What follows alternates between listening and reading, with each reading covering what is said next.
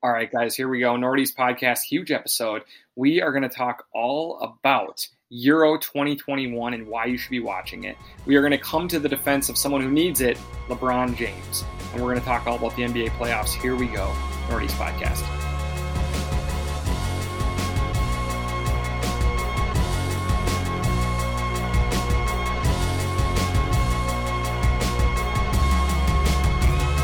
And here we go, Nordy's podcast. I'm Eric. I'm here with Ryan and Jim. How are you guys doing? Doing excellent, my friend. I'm doing awesome. You? I'm great. We had a great first episode this week where we finished up one of my favorite rewatches. We did Mission Impossible. We finished it up with Mission Impossible 6, so go check that out. And also we announced our newest rewatch. That's right. It's the summer of Star Wars, which is going to be awesome. So we're going to be watching. What an incredible event for us. This is going to be huge. 11 Star Wars movies this summer. It's going to be ruined. So hopefully you guys are going to join us for that. Go check out that episode. It was a lot of fun. But we have some sports to talk about. Before we dive right in, we need you guys to give us a follow on Twitter and Instagram at Nordy's Podcast. Also subscribe anywhere that you get your favorite podcast from. You get the Nordy's Podcast directly to your device each and every week. Eric, prior to that, did you say one of my favorite sports episodes? Did you say screen episodes? I feel like you said sports, but I couldn't really hear. I'm not sure, but we had a great screen episode, and this is going to be a great episode. So there we go. Here we go. Going to be a lot of fun. We have some beers in front of us. What are you guys drinking? I'm not okay. So as you guys know, on the first episode, I bought a $22 4-pack with double spirit foul. So I wanted to get some bulk beer that's still delicious. So I got a 12-pack of this Shell's Goosetown, which is like a nice Goza, just super easy drinking German style beer. It's, they have the coriander and salt as per the style, but it's not like crazy. It's still just really nice and easy. So that's what I'm drinking on right now. As per the last episode, Ryan forgot, and so I'm drinking stuff that was left over. Fortunately, I have some good stuff that's left over. I'm drinking another Serious Leisure from Fair State, which is still phenomenal. Like, it's still a great beer. And again, the $11 price tag for the 4 tall boys is just out of control. Like, it's fantastic. I would have bought more today, but it was gone, and I loved those beers. Cool, guys. I'm drinking Modest's Truth Sequence, the West Coast Pale Ale. I know Ryan had this recently, and I have to tell you, I think this is an incredible beer. I love it. It's got a very false pattern vibe to it, where it's kind of unassuming, but then like the more you drink it, the better it tastes. It's really good, and it's making me. I think I'm sick. I think I'm kind of sick of the East Coast IPA. Like, are you down the heavy, big beers? I think I'm done. I think I'm ready to go back to the West. Oh, you're not. There's going to be some big release with 3 breweries involved where it's super heavy. I will absolutely get it and love it, but I'm just telling you, like, I'm ready. I think we've done that and done it and done it and done it and done it and done it and done it for like 5 straight years now. And I think I'm just ready for the West Coast IPAs to come back and have their moment again. Yep, me too.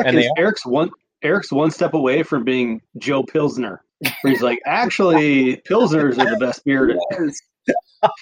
Did you know that Pilsners are actually very difficult to brew? Yeah.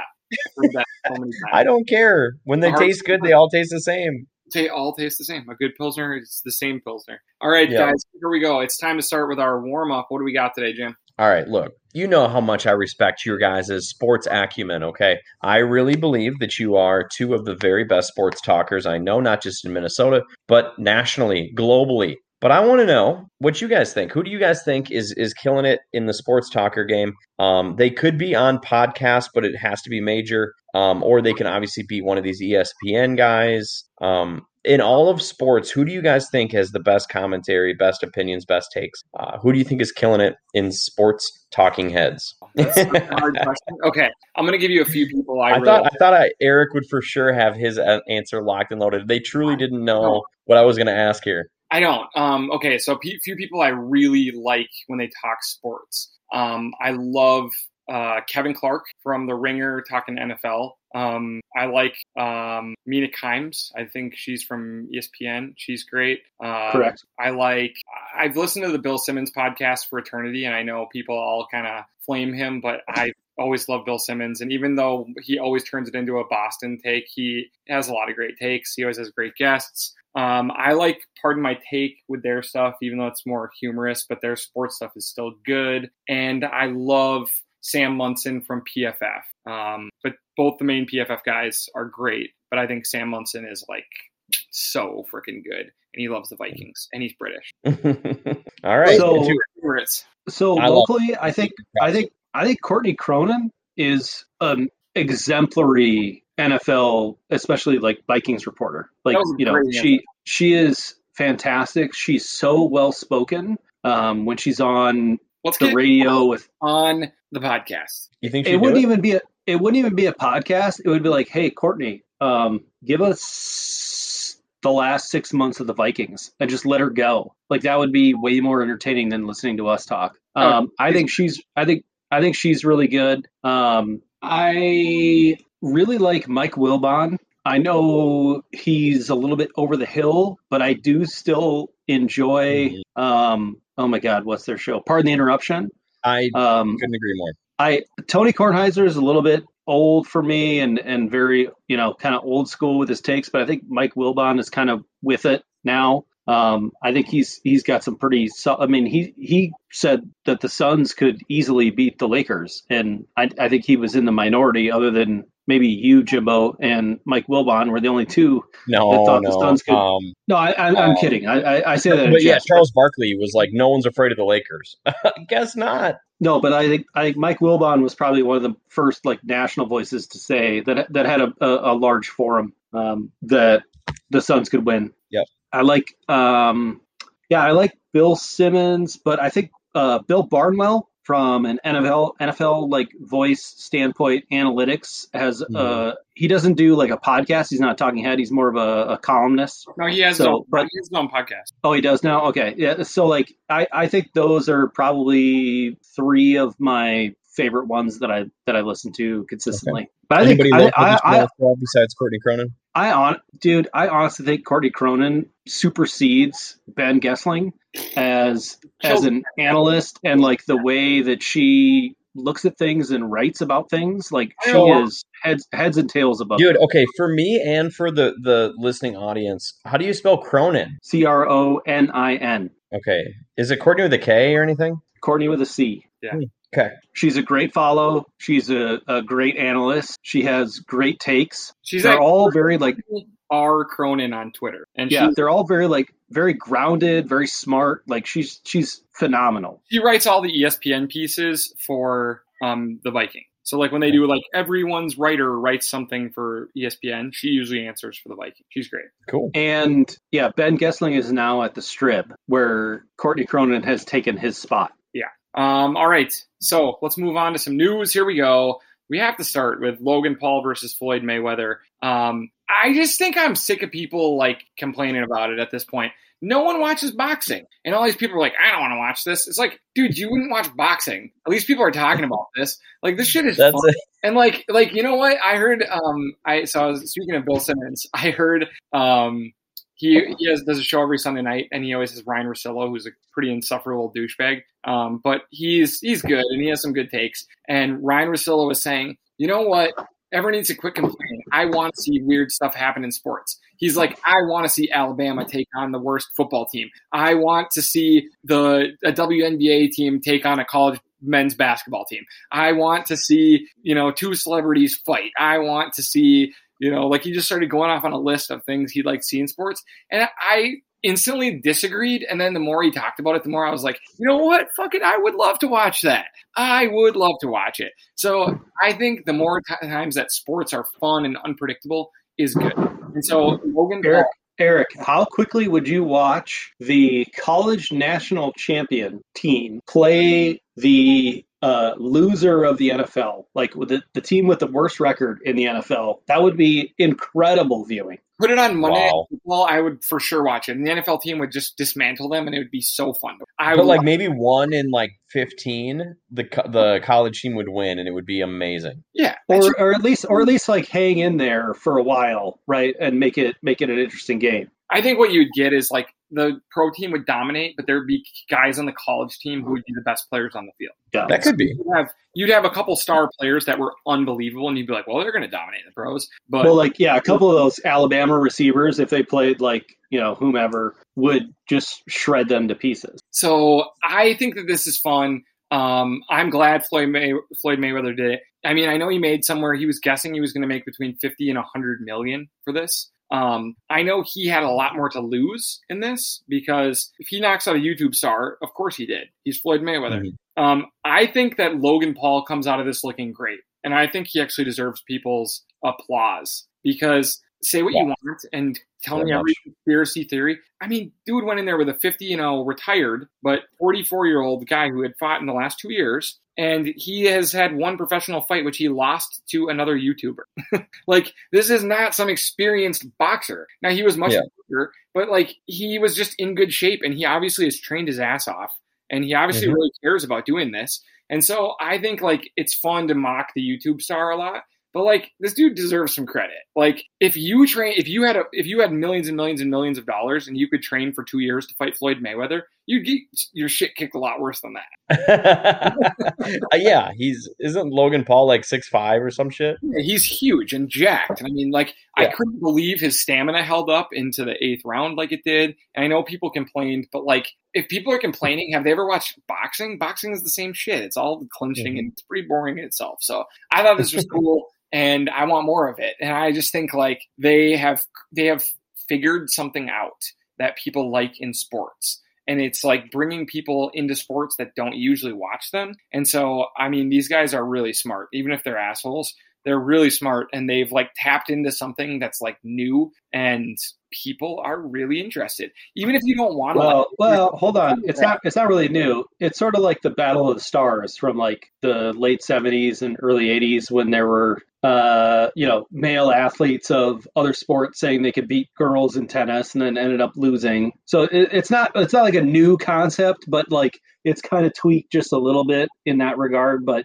yes, I agree that they have found like a niche sort of audience that, like you said, like the Ryan Russillos of the world, which I think represents a pretty good amount of society as far as like male dominant sports watching, that would love to watch Floyd Mayweather fight anybody, right? Anybody that's not another professional boxer, whether it's a YouTube star, whether that's like Chad Ochocinco getting knocked out in a boxing match, etc. So I think Eric's definitely right. I mean, think about so Bill Simmons said this. He said his son has never been more excited about a combat sport than he was to watch this. And he asked him why. And his son is like 14 or something. And he was like, because I really like both of these guys. He's like, I've watched all of the Paul videos for years and I like Mayweather. And he said, I've been watching all of Mayweather's old fights to prep for this. And it's just like, I don't know, new people are seeing things and all these old boxers. That makes me think, first of all,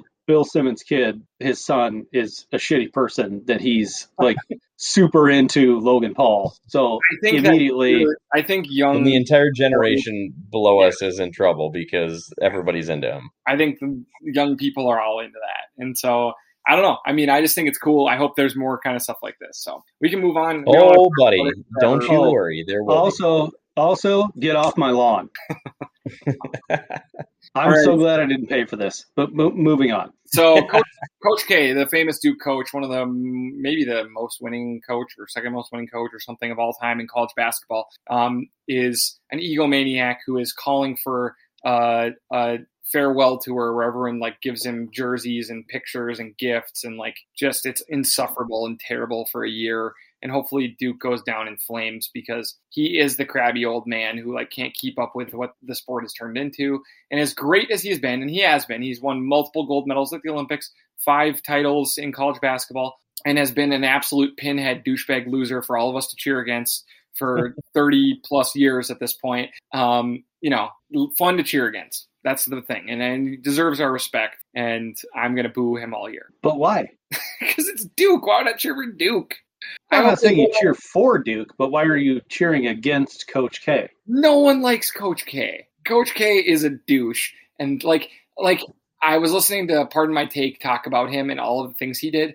For instance, he told the campus newspaper that he wanted them to cover the team more. So they wrote an article after they had a bad start to the season being like, Duke gets off to a cold start. And then he called a meeting to have them meet the team in what sounded like a nice thing, and then proceeded to berate them in front of the team, calling them idiots who didn't know what they were talking about. He's just an egomaniac dick, but like, whatever. I guess so are most college coaches. Probably. He's like 75 years old, and his hair is like pristinely black. Oh, he's got every single year. The Munsters hairdo. Yeah. So yeah. But if he was like, I'm leaving Duke and was going to sign for Minnesota, you'd be the biggest Coach K fan on earth tomorrow. Oh, absolutely, I would. I'm an absolute okay. Well, but you're a bandwagon Gopher fan. That's what I was going for, not necessarily Coach K guy. No, I'm a huge bandwagon Gopher fan. Coach K. Let's move on from Coach K because I don't want to talk about anymore. Let's talk about a really good story. That was the U.S. men's soccer team winning one of the most exciting games that they've ever played to win the worst named tournament in sports, the CONCACAF, over rivals Mexico. This was such an exciting game. It started with Mexico scoring like instantly, followed up by a Gio Reyna goal, who's like, he's like 20 years old now? Maybe not even, 19 years old. Is he on the U.S. team? Yeah, he's a Borussia Dortmund player. Got it. Next big time U.S. men's player. So he's. I think he might be 18 or 19. Yeah, easily. He's a freak, and so he scored to tie it up. Then Lainez, I believe I don't know what his name is exactly, but he comes on late. Lainez. Yeah, for Mexico, he instantly scores to take the lead on a beautiful goal late in the game. Weston McKennie, the Juventus star, scores on a header just right after that to tie it up. There's a penalty to U.S. Pulisic from Chelsea pounds it into the top corner with just a pristine penalty. I mean, it's just about as good as you can take them. And then Mexico gets a penalty in extra time, and it's a terrible one, but it's saved. And the United States hangs on to beat their bitter rivals and win the CONCACAF championship. Also, I don't think we have a very good record against Mexico here or there. No. They have dominated us for the last 15 years easily. So to win this with a bunch of young players is good. I still don't think we're a very good team. This is not me like blowing the U.S. men's national team, because there's a lot of work to be done, and I don't think that this is the World Cup year next season where we're going to compete. I think it'll be in 4 years from that. But to see, like Eric mentioned, Gio Reyna, Serginho Dest was involved, Christian Pulisic, obviously, Weston McKennie, Zach Steffen, who got hurt. All of these guys are playing for big European clubs, and there's other guys that are kind of on the fringe. But it's a massively awesome change of pace to see from the U.S. men's national team, where we used to have we had Michael Bradley, who played for Roma, and Josie Altidore, who played for Southampton, and that was it. Everyone else was playing, locally, playing for MLS, but we have like guys playing for major competitions with big clubs. So this is kind of cool. Again, I don't think that they're very good at all. I think if the World Cup started tomorrow, we wouldn't make it out of the group, but it's a nice building block to see that the model for U.S. soccer has changed, and we have the opportunity to be a relatively competitive international team depending on the draw. Right? If we get a decent draw in a World Cup, we could very easily make it to the knockout stage. I think what's exciting, that's a long ways off. The U.S. team is that 2 years from now they're going to be a much better team too. For sure. I mean, you look at, like you said, all the guys it's 2022. Yeah, so next year we're going to be a better team then. The guys we're relying on, McKennie, Pulisic. Well, Eric, you're assuming we're going to make the tournament. You're assuming we're going to qualify, which might not happen. I think if we don't qualify, we should just cancel soccer. 100%. I mean, I agree completely. We're like, oh man, hopefully we get by Panama. Like, we better. Like Costa Rica and Trinidad and Tobago. Yeah, and like it's just like these teams shouldn't be able to compete with us. So I think it's exciting, but I will say this. It's exciting, but like neither of these teams are very good. Like they just no. Fair and fair enough. And so my whole point is, like, when you mentioned like Gio Reyna, Dest, Pulisic, McKennie, all these guys are like 21, 22 years or younger. Oh yeah. And there's other guys, excuse me, in the hopper, like De La Fuente from Barcelona, and there's a bunch of other names of Musa, who didn't play. Eric, that's your guy. Who's the Timothy Way is now tied to the U.S. men's national team because he played last night. So there's a bunch of guys that can contribute eventually down the road. I think they're just still a little bit too young, but in the future will be fun to watch. Absolutely. But how many times have we said that though? Like, oh, okay, it's not this one, it's the next one. It's going to be really good. And then they get eliminated. They don't even make it. I think it's about 32 years of that. Yeah. Okay, can I just tell you one thing I hate about U.S. men's soccer? If I said no, would it stop you? Absolutely not. All of the former players from like the 90s when like we were just horseshit and wore like Levi's like denim jerseys and we like and like we were just fucking atrociously bad, and for whatever reason they're like the voices of US soccer talking so about. You mean like Alexi Lalas, Kobe Jones, Clint Dempsey? There's another guy who's always on. Landon Donovan. Before him, there's a guy like a John Harkless or Harkness or something. Brian McBride. Yeah, like just any of those guys. I can't stand them. Like their ego is so fucking big for like what little they accomplished that they kind of ruin U.S. soccer for me. Like it almost makes me not want us to win because I can't hear, someone was like, man, USA has a real chance to beat Mexico. And then people like, this is what the rivalry means to the players. And then people were like, the rivalry's been going on for a long time, douchebag. And I'm like, why? Like, yeah, you guys fucking lost at Azteca like 10 times. Get out of here. Let's have good players now who play for real teams. So Tim Howard is the only American male that should be able to talk on soccer. Can we agree on that? Tim Howard loves Man United, but Tim Howard is great on his coverage. All right, let's move on. Tibbs, our former coach, wins the Coach of the Year for the Knicks. What? I mean, isn't it just so Timberwolves for that to happen? Isn't it? It's actually so Minnesota. It's the thing where like something like doesn't work out. Everybody, even nationally, is convinced that a player or a coach just suck. Like it's them. It's their fault. And then they go somewhere else to a new situation and they win, the MVP or the, Golden Glove or the Coach of the Year in this case. So this doesn't bother me. It's so funny. We were convinced that Tibbs was like, just barked at everybody, rotate. And maybe he wasn't any good here, but he's the same guy that just went and turned the Knicks around, and they just like went deep. They went into the playoffs. They had the biggest turnaround ever, and coached up Julius Randle to be like most improved player and won the best coach. So why is that? Why was he so bad here? And is it us? So here's the deal. One, Tibbs did a good job turning us around at the beginning, too. His shtick just wears thin quickly. Two, Leon Rose is the reason that the Knicks have turned things around so fast because he's smart at team building, and they're going to only get better because suddenly they're being led by like really smart basketball and legal minds that I think are going to make the Knicks a pretty good team in the next few years.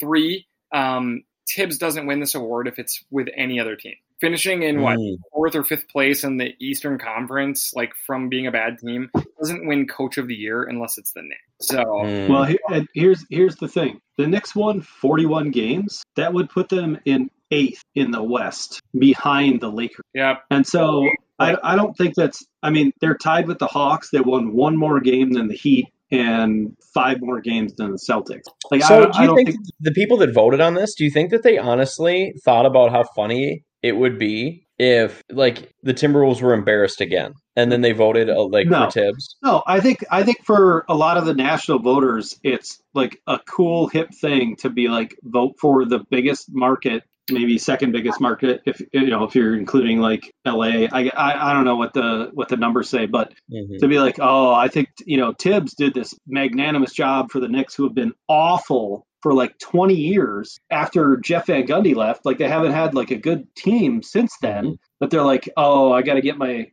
clicks in, I gotta get my street cred up. I love the Knicks. And Tom Thibodeau is the greatest turnaround and whatever. And they were 10 games over 500. See, it wasn't like some like massive, like they weren't like 60 and 20, you know what I mean? Like it wasn't anything like that. And they got whooped in the playoffs. I know it doesn't count the playoffs for that vote, but like he did an okay job. So like to me, the biggest story in the NBA, or the second biggest story in the NBA this year, is the new young talent, right?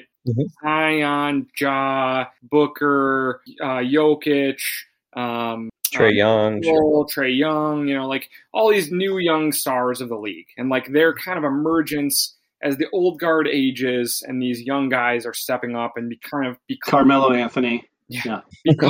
becoming stars of the league. And that's probably the second biggest story. The first biggest story is the Knicks are back to being a respectable team. It's that shocking. It's just that big of a deal. I just think like there's so many Knicks fans and the Knicks are always horse shit. And the fact that the Knicks are like kind of back is really exciting. And so I think Tibbs wins the award because he's the Knicks coach and that's it.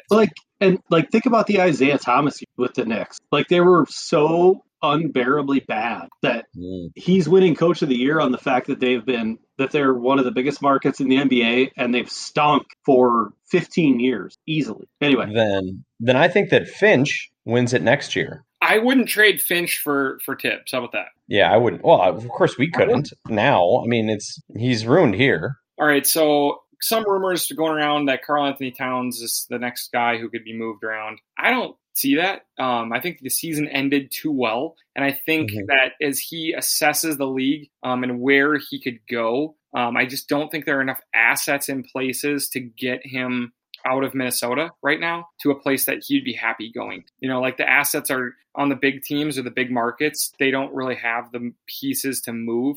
Maybe Miami, but I don't know if he's the kind of guy they're trying to target anyways. But so the rumor was what? It was Stephen A. Smith you were saying? Yeah. And it was So Stephen A. Smith had said on, one of his shows that he thought that it looked like it could happen for Karl Anthony to go to the Trail Blazers, which is funny to me because they are a joke of a team. Although they've been consistently better in the last couple years, that's mostly like, Dame and McCollum was really good for a minute there. They're like historically a bad team too. They can't get out of their own way. So I really don't know if that's appealing at all to Towns.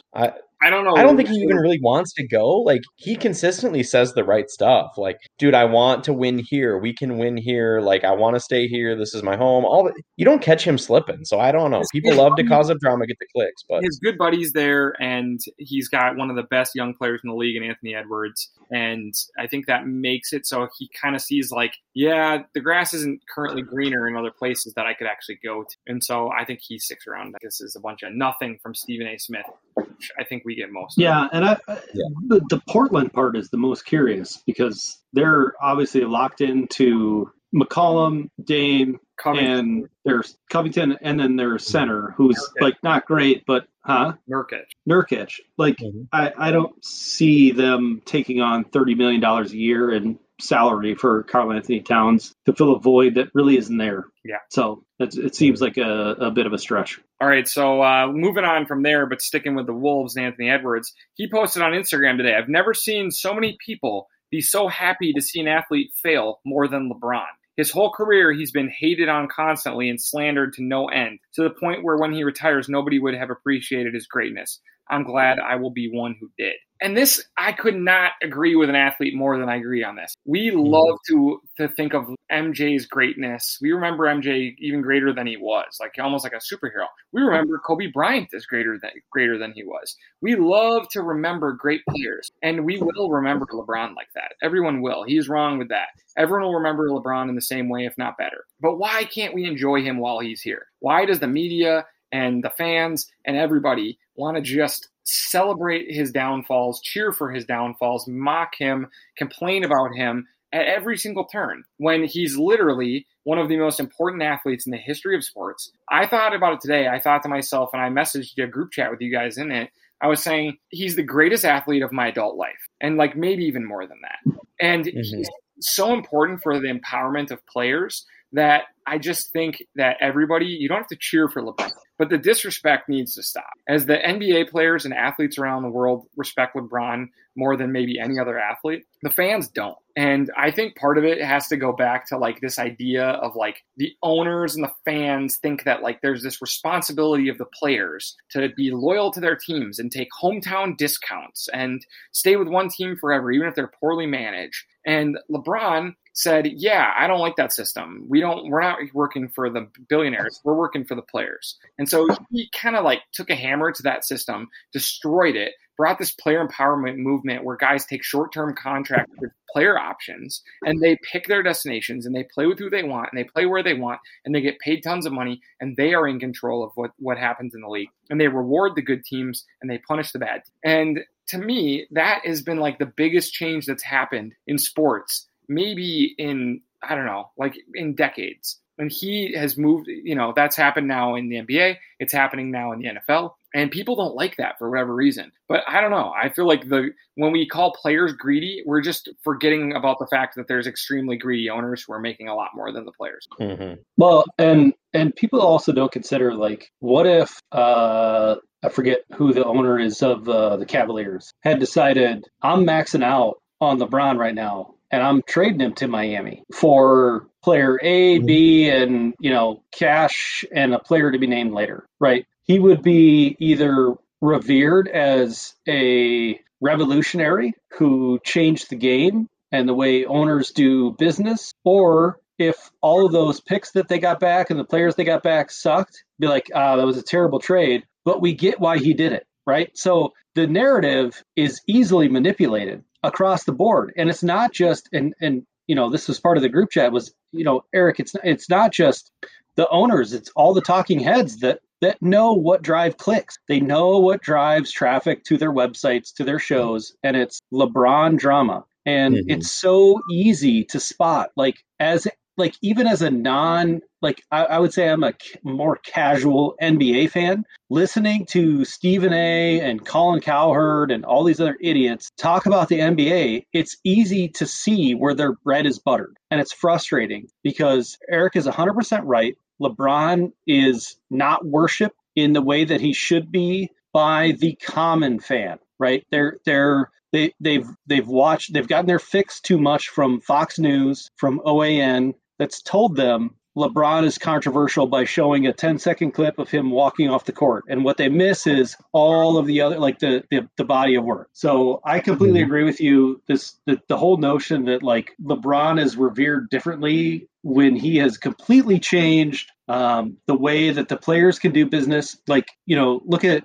James Harden, Kevin Durant, etc. Like all Chris Paul, all these players across the league have benefited financially and professionally, like just as far as their like league status goes, from the things that LeBron did long before them.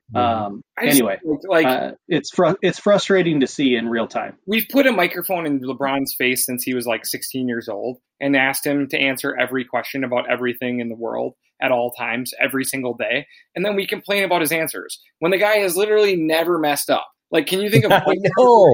The only he's a family man. He's a role model. He's an incredible teammate. He's not like an MJ teammate either. His teammates don't talk about him the way that MJ's teammates talked about MJ, which was like, wow, that was actually really miserable for me professionally and personally. I guess I have some titles from it, but it wasn't fun. It's like, dude, LeBron has friends all over the league. I mean, he's just all around. I don't know what the fuck else you want from this guy. I just think it's crazy. And the one thing that everyone will point to, which I guarantee if you ask LeBron and you had like a non-disclosure agreement and a vow of silence, like, was the decision a mistake? He would say yes, 100%. And that's what everyone will always point to. Well, he couldn't do it in Cleveland, so he had to go do it with Wade and Bosh. Yes, of course he did. The owner of Cleveland tried to get him a bunch of players. They all suck. So why wouldn't he want to go somewhere else and win? We don't blame KG for leaving Minnesota. It's the same deal. Well, but he was traded. I mean, but at the same time, he hated Glenn Taylor. It was over. 100%. At the same time, if LeBron had been traded by the owner, everybody would have said, what a savvy business decision. Like, you struck while the iron was hot, et cetera, et cetera. But because LeBron chose to leave on his own volition to maximize his own value, albeit in a less than great publicly received way, he's now this like unloyal, blah, blah, blah. Like, even though he went back to Cleveland and won them a fucking title. Yeah. It's so stupid. What a dumb narrative. I just think like we're like, oh, the decision, what a bad choice that was for him. It looked terrible. Yeah, okay. Well, how come we don't give the same amount of problem to MJ, who had massive gambling debt, which probably got him suspended from the league. So they had to create this story about him playing baseball, and then his dad got murdered probably because of the gambling debt. And we're like, he was a competitor. It's because he didn't want to lose. Reminds me of that SNL skit. The little scene in the locker room where he's like this head of security, they're throwing the quarters. That skit. Go look it up, everyone. Google SNL. Pants. Oh, he takes everything. Shave your head, motherfucker. Oh, yeah. That's so great. So to me, I just think that you can cheer against LeBron all you want. You don't have to cheer for him. But there needs to be some respect. We need to enjoy the final years of LeBron's career. He's giving us one of the greatest sports careers ever. And we've asked him every question. We've been like, LeBron, what do you think? Speak for all black people and how you feel in this tragic situation, in this thing on camera we're going to ask you right now, which you may not have thought about. That's really hard to answer, and you're now answering for all black people. And then he gives you a really articulate, smart, caring answer. And then we're like, stick to basketball. It's like we ask him. Oh, it's brutal. We're like, speak for all players, LeBron. And then we think that's a problem. LeBron has to answer every question about politics, about race, about sports, about everything. And then we just ridicule him when he really just gives us smart answers and really thoughtful answers. Well, and then to piggyback on that, they ask him about China, right? Oh, can you talk about the NBA's relationship with China? And then LeBron's like, hey, I don't know, man. That's not something that's like my forte. That's up to the league. And everyone's like, oh, LeBron completely supports China and genocide. Yeah. And it's like, that's not what he said. Like, it's just so fucking stupid. Like, it's annoying. Not everybody has to be an expert on everything. I've come to that conclusion. And, this woke world that we live in where it's like, okay, every 2 or 3 weeks, there's like a big Instagram activist push. And I just realized, like, it's not reasonable to expect everyone to be an expert on everything and to have a preformed opinion. And yet, that's what we've been doing with LeBron and other celebrities forever. Yeah, exactly. That's Eric's point, is that when people ask LeBron questions, they expect that of him, to be an expert on geopolitical issues, right? And then in 5 minutes later, if his answer is articulate and smart, they'll be like, just shut up and dribble. Like, we don't want your opinion. And it's like, okay, but you don't get to have it both ways. And I find that not just with LeBron. I mean, LeBron most prominently, but overall with athletes in general is just like preposterous. It's just stupid. I think that this is my best example of how the NBA players feel about him. So he's obviously rivals with the Clippers, right? With Paul George and Kawhi and whatnot. They're rivals, supposedly. I mean, they don't hate each other by any means, but they're rivals on the court. And if you remember in the bubble, there was the George Floyd incident happens. There's all of this. There was the another incident that happened in Wisconsin. And if you remember, the players boycotted some games, if you remember this, right? And LeBron was kind of the leader of that. He was leading the charge. They almost canceled the rest of the season. And at one point, LeBron and all of the Lakers and all of the Clippers walked out and were pretty much like, we're done. And I think the Milwaukee Bucks actually walked out first after the Kenosha thing, which was pretty cool. But totally, the same night later, you're right. Yeah. And so they said we'll do whatever LeBron wants. Yeah. Right? Is that where you're going, Eric? Yes. You had it said, while NBA players are questioning whether resuming the season would distract from the Black Lives Matter movement, Pat Beverly, who played for his opposition, played for the Clippers, said, if LeBron James is hooping, we all hooping. It's just pretty much like everybody will just do what he says. He's the leader of athletes in America. And I think we as fans need to just enjoy it. Like, I didn't enjoy Kobe and Tim Duncan and some of these other guys enough. And LeBron's twice the player those guys are. And so we just need to enjoy the last few years. Whether it's cheering against him or cheering for him, he deserves our respect. And we're all going to think he's epic in 10 years anyways when he's retired. And we're going to remember him like we remember Jordan. And he just deserves that respect right now. That's my point. All right, let's move on to some NFL talk real quickly. We had a big signing from the Vikings. They signed cornerback Rashad Breeland, who played most recently for the Chiefs the last 2 years. He started 30 games for the Chiefs over the last 2 years. Another cornerback. This is now 4 cornerbacks and a safety we have signed just this offseason. We have poured money into our defense, I was going to say, you think something was lacking last season? They spent two first and a third round pick last year. They have Harrison Smith still. They signed Patrick Peterson. They signed, I can't think of the safety right now from the Cowboys, who will be our starting safety. For whatever reason, the name is evading me. But they also signed now Breland. They signed Mackenzie Alexander. They signed another guy who played with, I believe, the Titans. I mean, they're just pouring assets into the defensive backs on this team. So at least, worst case scenario, if Mike Zimmer is going to go down this year, he's going to go down doing it the way that he wanted, with a bunch of assets in the back end. Well, and I think, losing or trading Mike Hughes, Holton Hill being gone. And probably losing Gladney. Oh, yeah, because of the off-field stuff. Yeah, there's a good chance. So this is all probably making sure we have enough depth to start the season, so that they don't run into the issue that they had, last year of essentially starting a bunch of practice squad rookies by the time week 12 rolled around. So I don't think you bring in Breland to compete for a backup role. I think he's going to be expected to start and be a big piece of the Mike Zimmer defense. So hopefully that ramps up the competition. They got OTAs. Is it OTAs now or whatever? They're whatever mandatory mini camps Rodgers are starting. Isn't going to it. That's where we're at. He's not showing up, so that's everyone knows where Rodgers is at, unfortunately, which is right where Rodgers wants it. So I think for the mandatory mini camps, I think that this is a great spot for the Vikings to increase some competition. With Patrick Peterson and a couple of the rookies. So it'll be fun. I think it's a positive sign. We're not going into the season with potentially 3 out of 4 rookies starting in our defensive secondary. Eric, would you agree?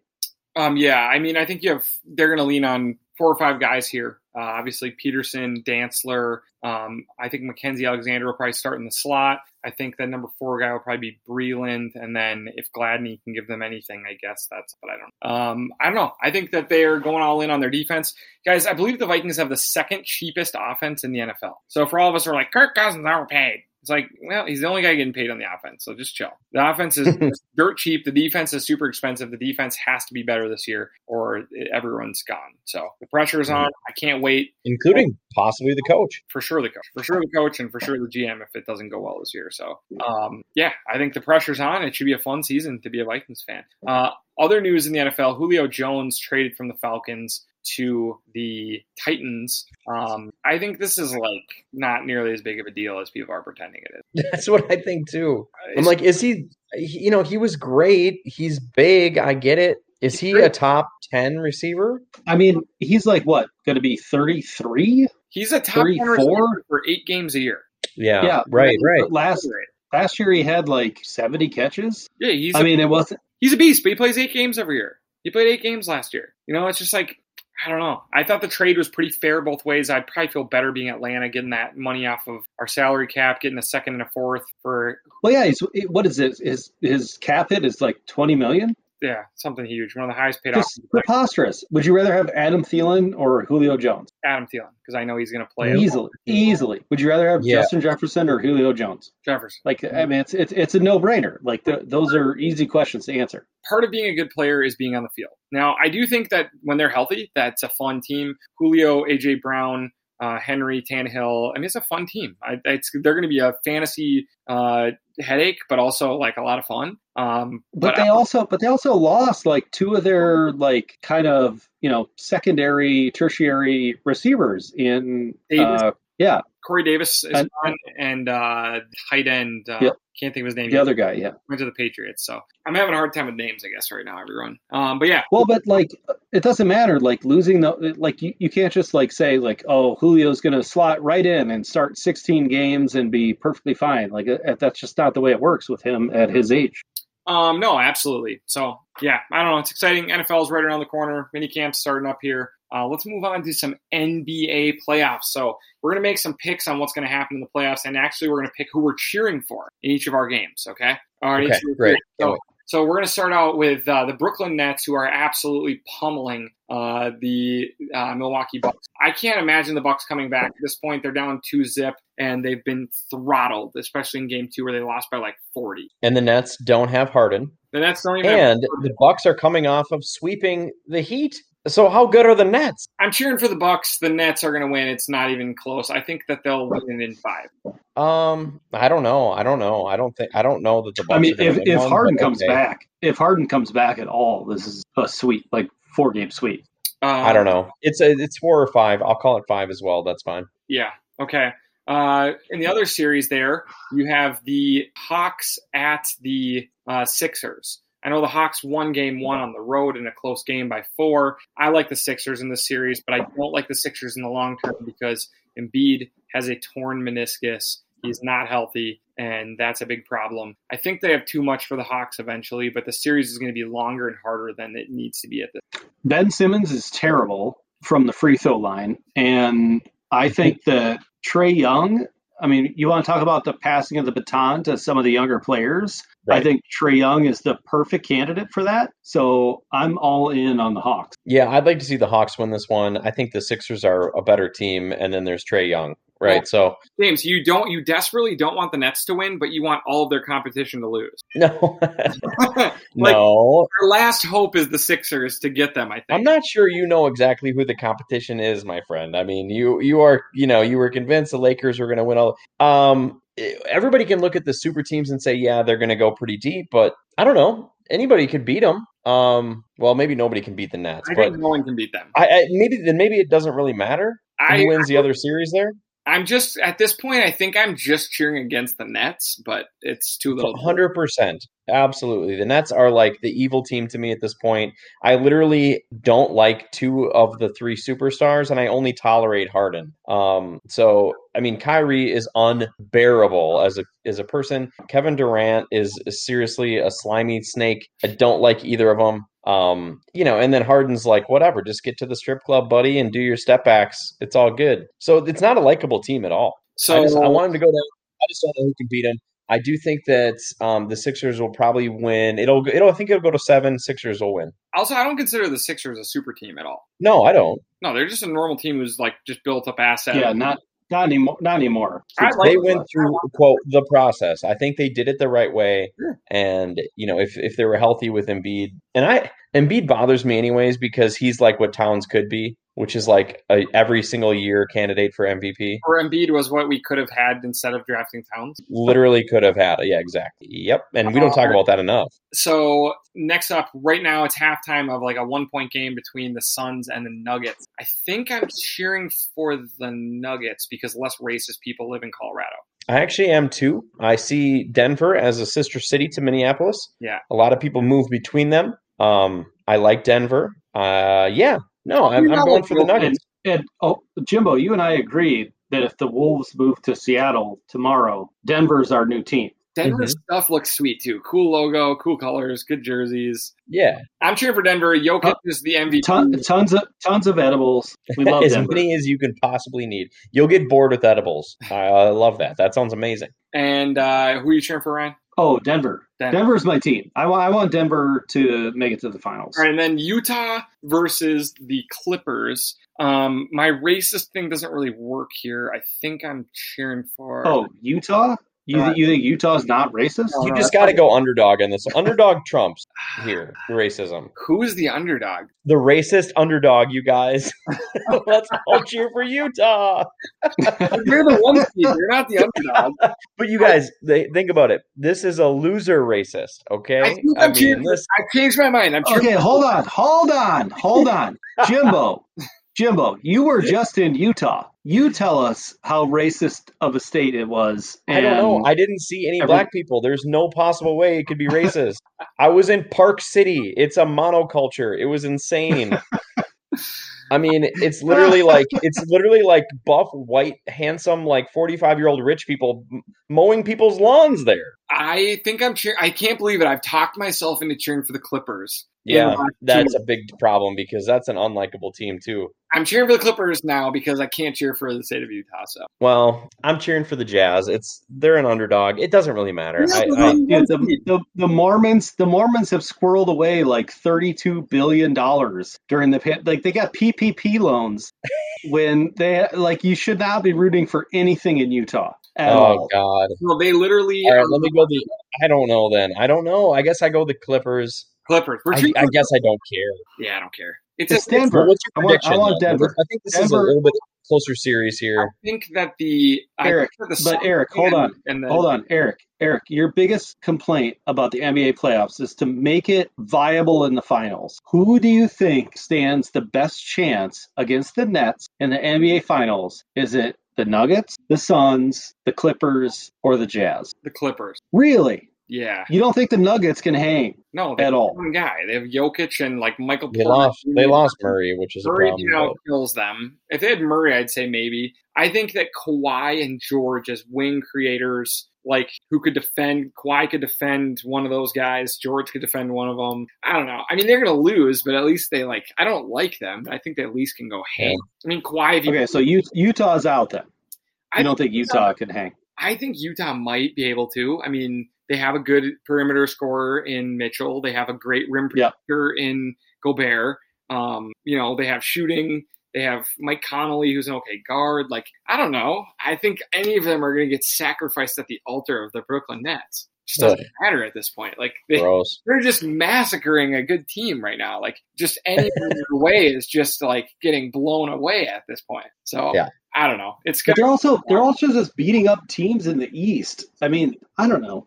I mean, it's going to be electric if the Suns make it and they're up 2 games to nothing. I'm going to be the biggest Suns fan ever for 2 weeks. Well, but just I don't know. I mean, we talked about the Knicks. Thibodeau won Coach of the Year with a 41-win team, and the Nets only won 7 games more than them. And I realized there were all those permutations of how many times did Durant and Irving and Harden all play together, but it's not like the Nets were destroying. They weren't 72-10 like the Bulls or 73-9 like the Warriors. So I don't know. I feel like the East is a little bit overrated, and I'm hoping that the West, everyone will be they'll say that they're going to be sacrificed at the altar of the Eastern Conference. When was the last time that happened of a non-LeBron team? Right.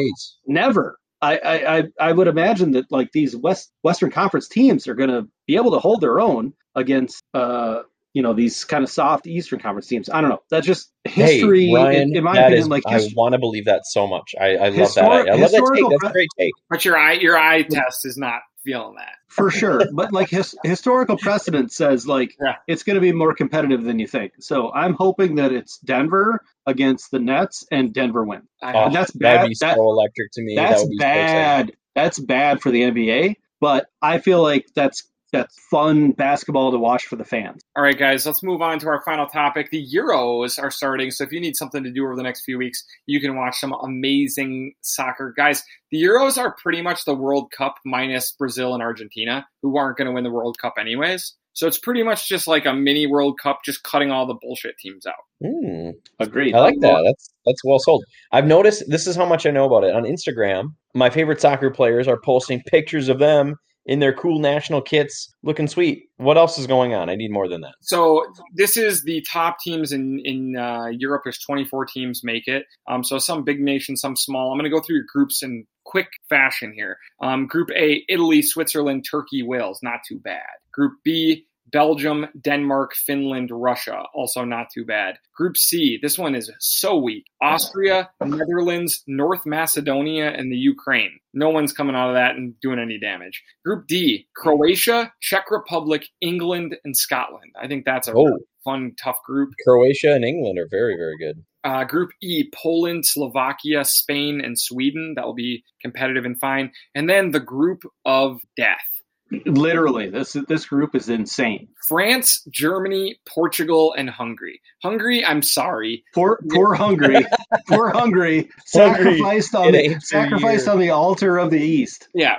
France, Germany, and Portugal all end up in the same group. East Germany. will make it. It's going to be a lot of fun. The betting favorites, okay? So your fourth favorite to win the Euros are Germany at 9-1. Your third favorites are Belgium at 15-2. Your second favorites are England at 31-5, and your favorites are the defending champs, I believe, France. Did they win? Well, Really? They're the defending World Cup champ. 26-5 is France. So Really? Wait, did you say Belgium? yeah, Because of like Holland and whatever else? I mean, well, they have De Bruyne. They have Lukaku, Hazard. yeah. I mean, they're both of them. wow. They're pretty jacked. They're good. Belgium turning out Dude, Isn't better it soccer players than England. they were the World Cup runners up last year. Yeah. Or 2 years ago, weren't they? Yeah, they lost to. No, the World Cup runners-up were Croatia. Oh, you're right. But they were in the semifinals. Like Belgium has an unbelievably awesome and English Premier League heavy soccer team.